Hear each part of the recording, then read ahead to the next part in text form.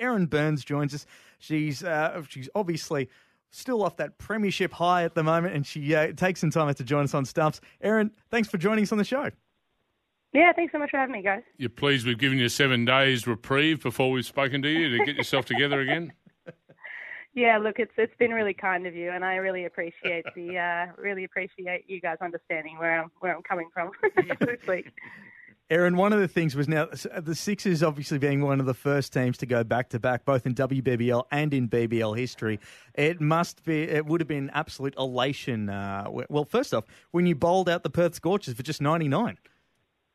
Yeah, obviously we were kind of expecting the Perth girls to come out pretty strong, particularly with their openers. Elise Villani's been in some really good form this season so far. In the last 2 games that we played them through their home and away season, she pretty much came out first ball swinging. So, look, to kind of tie her and obviously Nicole Bolton, who have both had really, really good seasons this year, down early, and then to kind of get a few breakthroughs with the ball and really kind of tie them all up for under 100. It was kind of a dream first innings, really. So, yeah, we were beyond excited about how we performed with the ball. From the outside looking in, Erin, I really felt that the Sixers from the start of the year, I think the first game you played was on the North Sydney Oval.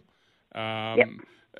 You just had momentum from day one. The few times during the season you were challenged, you responded so well. So I'm not surprised at all that you went into the final with such confidence in what you're able to bring to the game.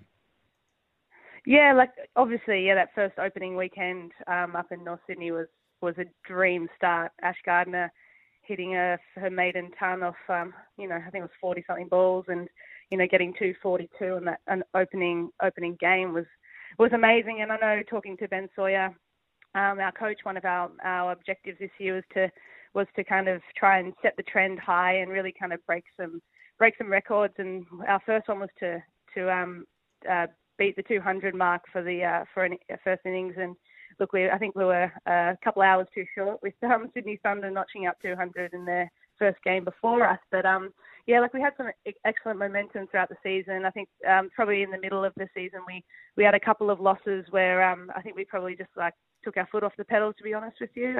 I think there were a few close misses that we probably should have closed out, but we had some really, really good a roll on really at the end of the season, kind of coming into that semi-final, obviously having 2 wins up against the Strikers before we were playing them on their home ground. And then just some really good confidence coming into the final. So, yeah, we were all really confident and, just kind of seemed to come off on the day, which was amazing.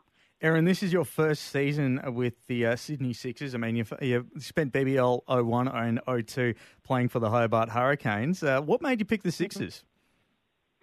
Well, I live and work and everything in Sydney, so I've kind of been playing for Tasmania for my state cricket for the past 8 seasons or so, and then obviously when the WBBL started, it was kind of a natural transition to play with the Hobart kind of franchise with that as well. Mainly just started in that kind of format because I was in the kind of second 11 stuff in New South Wales for a little while, and then just got the opportunity down in Tassie, so took it. But look, I've been coached up in Sydney by Anthony Clark, who's the Sydney Sixers assistant coach. And look, I've just gotten a lot out of being coached by him, and talking to Ben Sawyer in the off season last season, and then also this season, talking about what they could kind of offer in terms of setup, training, scheduling, all that kind of thing. It just kind of made sense for me to be able to kind of train and play and everything in my hometown. So look, I'm stoked with the season, and I'm really, really glad that I kind of made that decision this year.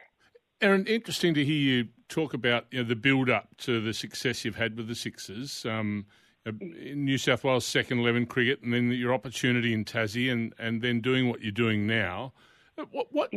Is there a moment that you can identify that you thought, hey, I've become a better player, I'm now a more all-round cricketer, making sure I exert my skills in the right manner? Was there a moment you thought, I'm right now, I'm on my way? Look, I think over the last couple of seasons in particular, I've felt like I've grown a lot more as a cricketer.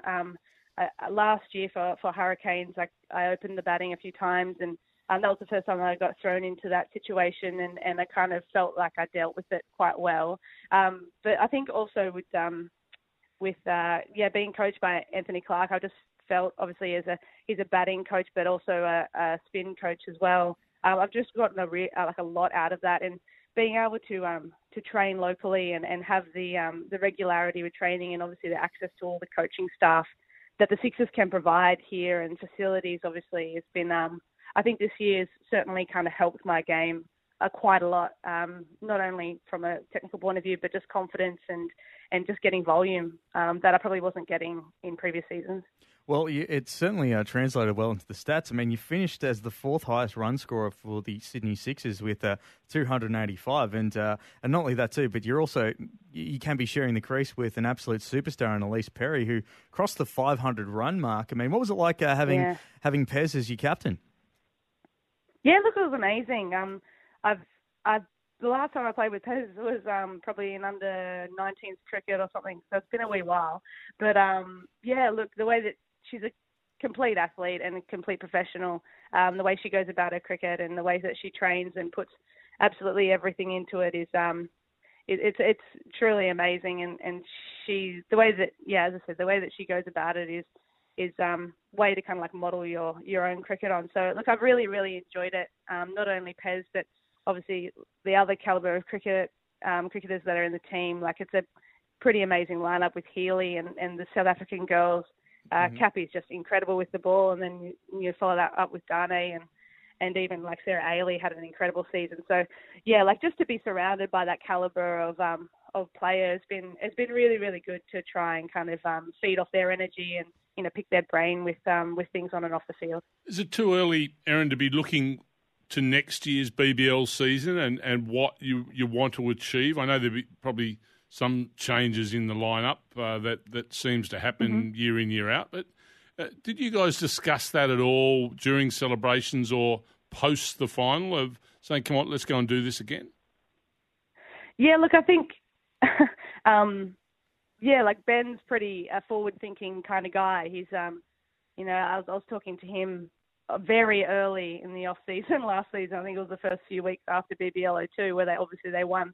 Sixers won that final, and he was getting in my ear already. So he's someone that's just definitely planning for the future. And I think even just looking from our list this year compared to last year, they try the culture that the Sixers have is very much that culture that they tried to breed, that regularity and that they want to kind of get same players back and want to develop players as well. So I think I know most of the girls have signed 2-year deals. So I think a lot of you'll probably see that the lineup is fairly unchanged next year from probably the top order, kind of top to middle order, particularly from a batting lineup perspective. And then obviously I know that they've kind of signed a few of the bowlers again. I'm not entirely sure what's going to happen with Kim Garth, unfortunately, with the ICC rookie rule possibly going against her favour for next year. But look, I think that as I said, I know talking to Ben that they're really keen on kind of keeping a really strong core group, and obviously the more that the girls can train and play together, the more cohesive they are as a unit. So hopefully that's the same next year. One of the things that I really admire about the Sydney Sixers is the fact that just the girls actually don't rely too much on imports. I mean, we saw with Adelaide, Susie Bates and Sophie Devine were a very integral part. With the Sydney Thunder, Stefani Taylor was someone that really had to chime in, and it's something that you girls haven't had to do at the Sixers. I mean, yes, you did have Dane van Niekerk from South Africa, but and not taking anything away from her contributions, of course not. But but there was just a lot of homegrown players that seemed to be able to step up. Is that something that you're going to continue, or was that a conscious thing to do? The fact that you'll build around just our girls rather than having to import someone in? Yeah, look, I think I know from facing kind of bowlers in the nets and also kind of bowling to batters, I know that, Lauren Smith can easily hit a lofted cover drive better than anyone. She's batting at 10 or 11, So there's some girls like Ange Reeks is an incredible player.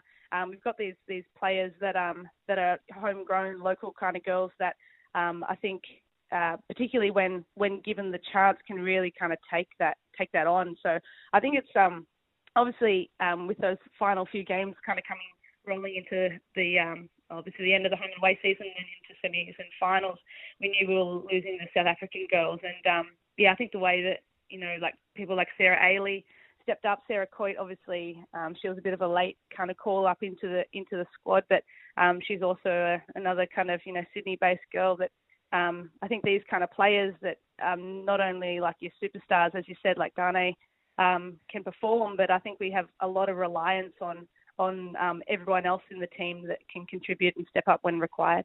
Yeah, and the number of girls that have been able to step up. And let's not even forget yourself, too. You had quite a good contribution with 2 for 26 against the Scorchers in the finals. So make sure you chalk yourself into that column as well. Yeah. But as this is the thing that's a bit of a curse, though, for women's cricket, because what's next? Because there's not that much cricket on the calendar until the T20 World Cup. So for yourself, now you haven't had a proper crack yet at the Southern Stars or the women's team at the moment. So what can you do to sort of push that national selection?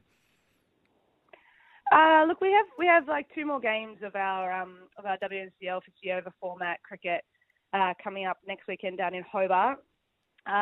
So play well in that, and then I guess it's kind of rolling into off season for us from a domestic point of view. Obviously the Aussie girls have a tour to India kind of coming up, but look, I think it's just trying to take the opportunity when you can, particularly obviously on the stage that is Big Bash. It's probably the most widely broadcasted and televised, and also from a media perspective around Australia.